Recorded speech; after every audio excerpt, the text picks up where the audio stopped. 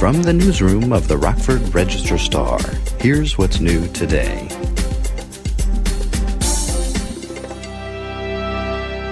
This is Scott Yates, photojournalist with the Rockford Register Star. I'm here with reporter Ken DeCoster.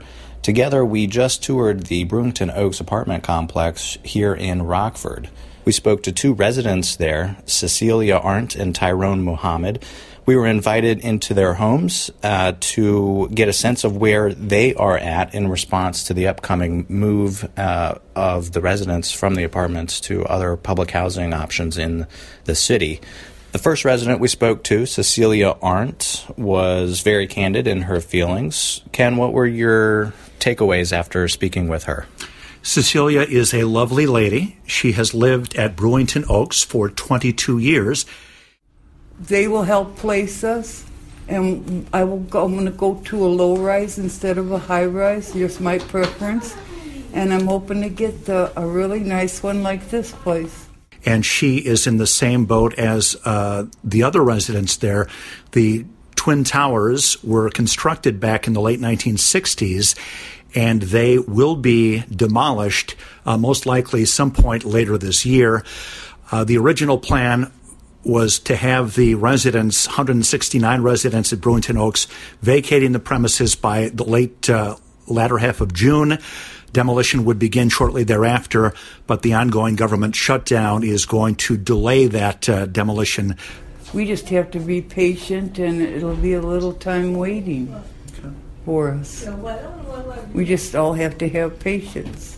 Chatting with Cecelia in the lobby at Brewington Oaks was our next subject we spoke to, Tyrone Muhammed. What were Tyrone's big points that you remember from our conversation with him?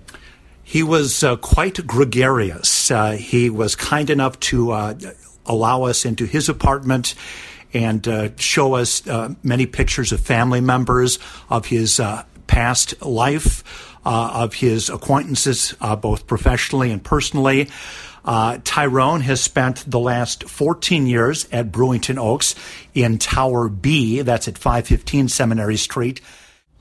I'm going to miss the environment because it's quiet. I come from the south side of Chicago where it's very nosy, real loud, you know what I'm saying? But I get a little peace of mind here, you know, and I wish they wouldn't tear the place down because you just work on the stuff that need to be done because this is a good area, to my knowledge. Tyrone, you're leaving here soon? Do you know when you're leaving? I hope so soon. I'm preparing myself for soon. So I prepared myself, got boxes on my own ready to make sure I go out properly and get everything boxed up neatly. So you know where you're moving, correct? Yes, sir. Yes, sir. Where are you going? I'm going to Park Terrace on North Main. Okay. Longwood. Okay. So your arrangements are all set? Yes, sir. Yes, sir. Okay. So, Ken, what's the next step for these residents at this point in the moving schedule? Well, I think the next step will be hopefully a quick end to the ongoing federal government shutdown, the partial shutdown, which is impacting the Rockford Housing Authority and other public agencies throughout the country. There are vouchers that residents need to fill out and to have processed to be placed into new public housing entities. And Scott, my understanding is a certain type of voucher is not being processed until the government shutdown ends.